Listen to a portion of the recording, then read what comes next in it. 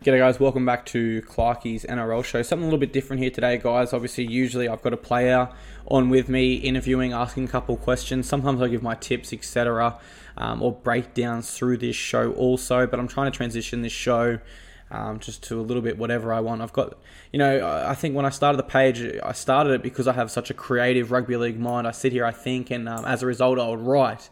I started that 4 years ago, but as a result, I've also sort of noticed that I do really enjoy sitting here in front of the camera talking.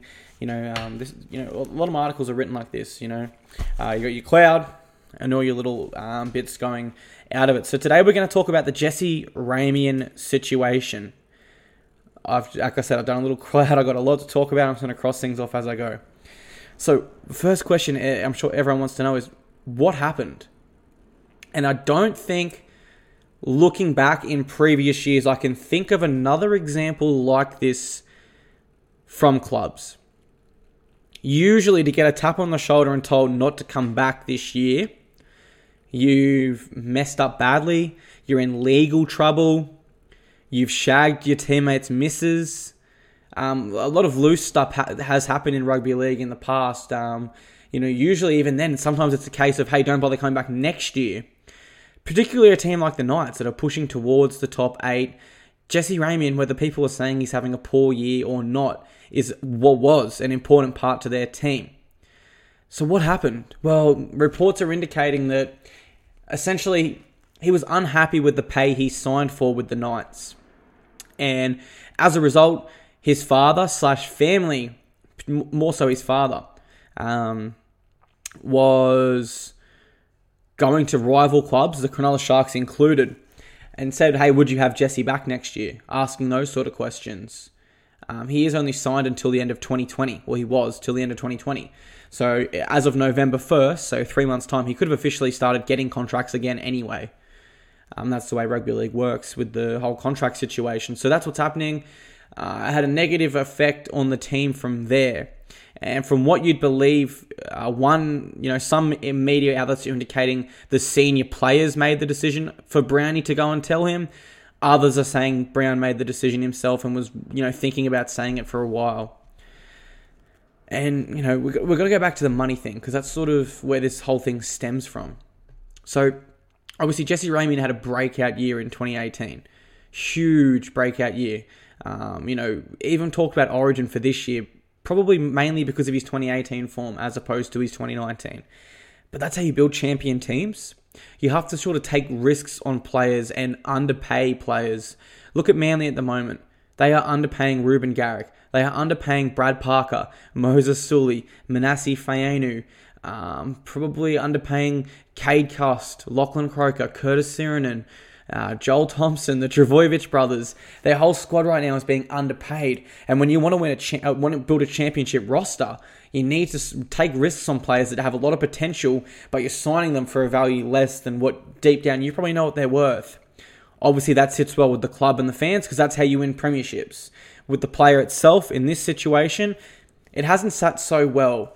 And Ramien is 22 years of age. I'm 22 myself. I know when you get handed a bit of money, it's the best feeling in the world, no matter what age you are. But when you have an earning capacity or power of up to probably $500,000 at other teams, and I'm not sure what he was on at the Knights, you sort of have to sympathise and see where Ramien's coming from, although I do think it's unprofessional in my opinion. So next thing we're going to talk about is, what does this mean for the Knights? Can they still finish top 8? Can they still compete for a premiership? Look, probably don't think they were going to, regardless of whether they kept Ramien or not. I don't think it means too much to the Knights. They are sitting, I think, in the top 8 in New South Wales Cup, and they got players. Tex Hoy can probably come in. I'm not sure, he's primarily a fullback. Tautau Moga is an option there. You either play him at left or right side and Hymel Hunt in the other centre. So it's not a massive deal for the Knights. In fact, when you consider Moga, the fact that he's come back from 3 ACL injuries and he's already recorded top 5 fastest speed in the in the NRL through the Telstra tracker, the data thing they wear in their what are they called? Sports bras. He's already recorded top 5 speeds, which is just phenomenal for someone from 3 ACL injuries. I know Ramien's a great player, guys, but this is sort of a depth loss. So what does it mean for Ramien? Well, first of all, his stocks go down from this because he's not playing NRL. And rival clubs start to look and see maybe an attitude issue there. And as I said, when you're building a championship roster, you need to take risks. A risk that a lot of teams won't be willing to take is an attitude problem. We've seen it with Hayne at the Titans. We've seen it with Robbie Farah at the Rabbitohs. We've seen it with a lot of players over the years. So what this means to Ramien? Look, essentially, I think his value... I think if he was leaving for a money motive, then he's stuffed up. He just has. He's devalued himself through this whole thing. We'll talk about where he's going next year, but let's talk about where it went wrong for Ramien this year. And this is probably a bit of a deeper statistic that not many people have thought about, or I know certainly no main media outlets have reported on. Line engagements. With his year that he had last year with the Cronulla Sharks guys, they engaged the line, whether that's through their halves, predominantly through your halves, second in the NRL. Only the Storm engaged more. Storm are also first this year. Is there any surprise? No. Where do the Knights sit in 2019? 13th. 13th for line engagements. Simply, Ponga and Pearce, they don't place directly to the line. And when you look at a lot of the Newcastle Knights attack, what does it revolve around? It's Pearce and Ponga. Ponga's main play, guys, where Newcastle score the most off, is a 4-on-3, where he takes the ball out the back, he gives himself that room to work, and just before he engages the line, he throws it to either the centre or the winger, depending on how the defensive line has reacted to his whole goose step before that. Why is line Why are you saying this, Clarkey? Why does it matter that the Knights aren't engaging the line? For someone like Jesse Ramien, guys, his best attribute is his strength and breaking tackles. So at the Sharks, he had it would have been Matt Moylan and Chad Townsend taking the ball to the line. Okay, let's stop there. What's happened here? The inside defenders are engaged. They must stop and put inside pressure on your halfback. By doing so, that gives Ramien an extra metre or so, and it creates a one-on-one opportunity with him and his centre. Whether that's for a split second, 1 second, 3 seconds, you need to engage the line for this to occur. It's not happening at the Knights. He's not getting the early ball. He's not getting those one-on-one opportunities where he can use his strength to break a tackle, engage the winger, or float to Kenny Dow. He has a few times, and we've been reminded just how good he is against the Broncos. Darius Boyd give him a little bit of space. Boom. See you later, Darius Boyd. Inside ball to Mason Leno, and everyone knew that's what Jesse Ramien is capable of. But when you look at it from a deeper level of rugby league, I suppose, guys, whilst also incorporating stats, because I want to keep some facts about this, not just my opinion. The facts are the Knights engaged the line third last in the NRL, whereas at the Sharks, the line was being engaged second. Just to recap, it holds the middle defenders in, they must commit, gives Ramien those one-on-one opportunities to make his most dangerous game. Where to next year for Ramien? It's a big thing we should talk about. 3 teams I realistically see signing him right now. It's the Roosters. No, I'm just kidding. I think Cowboys look at him for one. I think the Cowboys, it'd be crazy not to look at him because their backline stinks this year. It does. It really does. And I suppose it goes to show you can't be playing $1 million under the salary cap.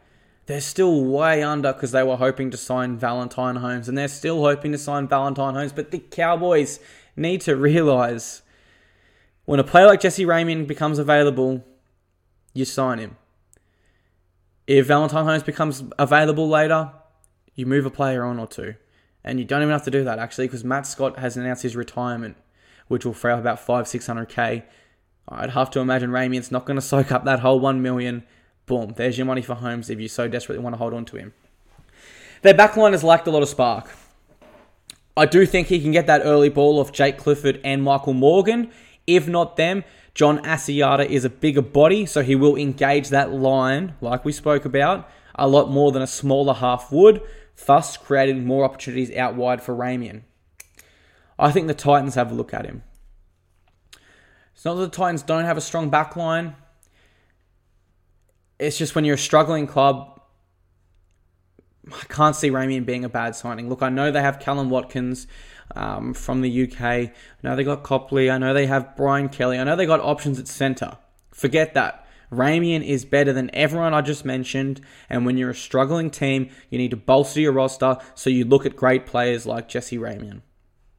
There's not much more to say there. Lastly, the Cronulla Sharks. If they are able to move Josh Dugan on, and talks indicating, this is crazy, the Bulldogs are actually seriously interested in Josh Dugan if the Sharks will pay a little bit of his salary. If Dugan wants to depart the club, that would open up a right centre position. So the Sharks' backline would look something like Moylan at fullback. Wings would probably be Sione Katoa, Bronson Sherry, Jesse Ramien. I'm not sure who'd be on that other wing. And then your halves would be Townsend and Johnson. The other wing... I'm having a massive brain fart here, guys. But regardless, Ramien fits straight back into that back line there. So if the Sharks aren't interested, which we know they are, but if they weren't interested, they'd be crazy. They are. To summarise everything I've said here, guys, this is a crazy situation. I don't think we've seen it before in rugby league. The Knights took a gamble trying to build a championship squad, paying a player less than he's worth. The player didn't like it. It's not often we see that, and I don't necessarily agree with it, but I do sympathise with Ramien and see sort of where he is coming from. What's next for Ramien, guys? Cowboys, Sharks, or the Titans. Where did it go wrong? Pearson Ponga aren't engaging that line to give him the early ball he needed this year. What does it mean for Ramien? I think his stocks go down. I think this does the opposite of what he hoped the outcome might be. Really big decision by the Knights, really big move, something we haven't really seen all too often in rugby league, and that's my take on it. So hopefully you enjoyed some of the things I said. If you're listening on Spotify, that's beautiful. Feel free to throw it in Instagram stories, share with your friends. If you're watching this on Facebook, Instagram, any of my other media outlets, I do appreciate it. And feel free to leave a comment and let me know what you thought went wrong with Jesse Ramien and obviously up to the end of this relationship and he had with the Newcastle Knights. Just crazy, guys, but that's my take on it. Hopefully you enjoyed, and I'll see you guys soon for another video. Cheers.